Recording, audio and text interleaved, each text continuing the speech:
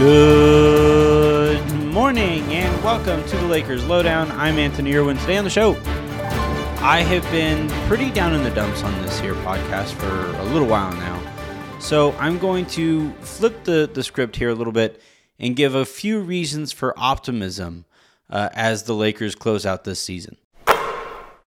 Let's start with the current predicament, and as we saw last night, by the time you guys are listening to this, the San Antonio Spurs are still very much, they're a plucky team, they're a competitive team, they're an organization that would like nothing more than to knock out the Lakers from the play-in game. But that doesn't change how young they are. It doesn't change how, it doesn't change the talent disparity that they face almost night in, night out.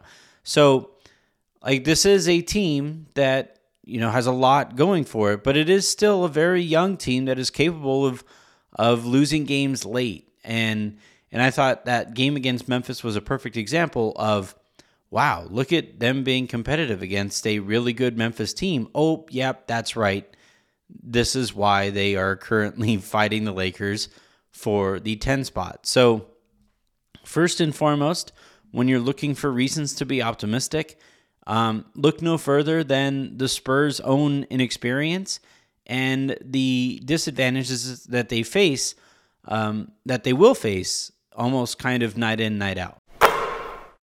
The next reason for optimism here is at some point the Lakers, and especially LeBron, especially Anthony Davis, especially Russell Westbrook, though him to a lesser extent, eventually the Lakers are going to have to show some pride, not just in terms of this season and what this season means in Lakers history, but for their own legacies. Anthony Davis has heard his whole career about his injury issues, and if you think that he wants to end the season on a sputter after yet another injury, then if he does, then I have real questions about him kind of moving forward. But I don't think he does. LeBron James knows that he doesn't have very many prime years left in him. And he knows that as you chase Michael Jordan, you're held to an insane standard. And what you can't have is a season where you lead the league in scoring and have all of those points essentially be empty because you didn't make the postseason. Russell Westbrook, I think he is so stubborn that he would convince himself he doesn't care what the city of LA or Lakers fans think about him. But I've also seen him bristle often enough to where I know that some of this bothers him. He himself has said that it's been difficult going through all of this in the city. And if he wants the last kind of image of his time playing for the team he grew up rooting for to be, I was kind of sort of the reason I tanked a team that felt like they could still vie for a championship. I don't know. Maybe he is wired that way to where he doesn't care. But I've watched him enough this season. I've watched him answer questions. Hell, we just saw him the other night ask the media if they have any answers because he is frustrated enough with this season as well. So with those three players, you would think that you don't want one of the last chapters of your career to be what this season has been. The other reason for optimism here is that the Lakers are kind of going in the direction of a youth movement. We are seeing Austin Reeves get a few more opportunities. Stanley Johnson is getting out there a little bit more. Wenyen Gabriel, now we got to see how his ankle holds up, but he has kind of carved out a nice niche for himself. There are more guys who seem to care more than some of the veterans who have played over the course of the season. And if you add that give a bleep to actually good lineups, right, where you have LeBron and AD out there and then three guys who actually care, that gives you a little bit more reason to believe than you had back when it was LeBron, AD, Kent Bazemore, DeAndre Jordan, and Rajon Rondo, right? So if you're just kind of grasping for straws here, one, I think, very viable straw is that there are some guys who are still trying to prove that they belong in the NBA, whereas a lot of the guys over the course of the season, the Trevor Arizas, the Kent Bazemores, Carmelo Anthony to a certain extent, especially DeAndre Jordan earlier in the year, those guys, their careers are done, and their story has been written already. And yeah, sure, like do they want to end on the final note that this season has been? Probably not, but role players don't normally get to decide those things. So getting some guys with some urgency next to Anthony Davis and LeBron James, hopefully, and you might have something to work with there. Still might be too thin, but it's something. This coaching staff has a lot to prove for themselves. Look, they're all probably going to be looking for their next job after this season. I don't think the Lakers will retain basically anybody. Maybe Phil Handy. But outside of him, I don't think anybody will really get retained. Mike Penberthy was promoted after an abysmal shooting season for the Lakers, and he was the shooting coach. So I don't think the Lakers will go in that direction again. They're probably going to want to hire somebody who has the gravitas to be able to pick and choose their own assistants. And if that is the case, I don't know why that coach would pick any of these assistants. So for all of these guys, Frank Vogel on down, they are all kind of coaching to prove that this season wasn't all on them. So now, look, does this mean that everybody here is going to change their feathers and you'll see the Lakers run more sets than they have run lately?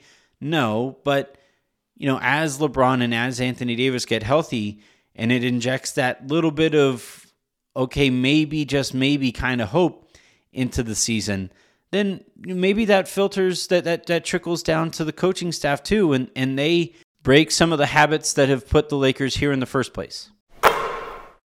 Now look, do I believe all of this? Maybe. I would like to. And I do think, like, for those who do believe in all of this stuff, I'm not going to sit here and tell you, oh, you're being an idiot, you're being a homer and all of that. At the end of the day, this is a sports team, and you want to believe that your sports team has something going for it. And look, there are very few teams that are in this kind of circumstance with two guys like Anthony Davis and LeBron James to be there to potentially turn things around. Will they? Who knows?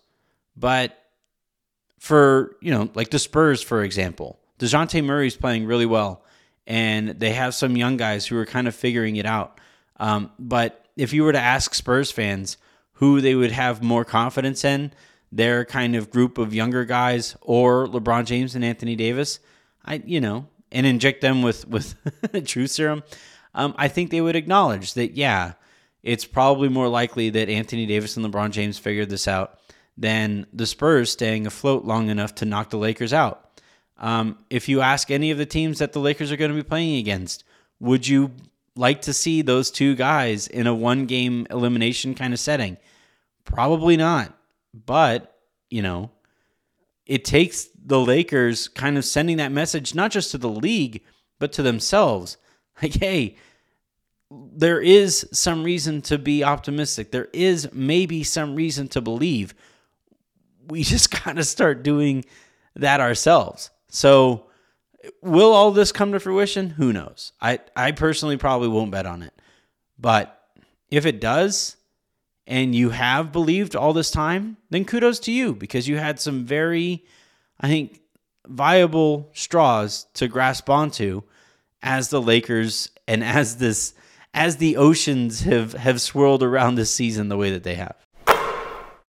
All right, that's going to do it for this episode of the Lakers Lowdown. Make sure you guys check out Raj and Sabrina on I Love Basketball. They spoke about some of this stuff, and they spoke about Anthony Davis in particular and his potential return. So you're going to want to check that out.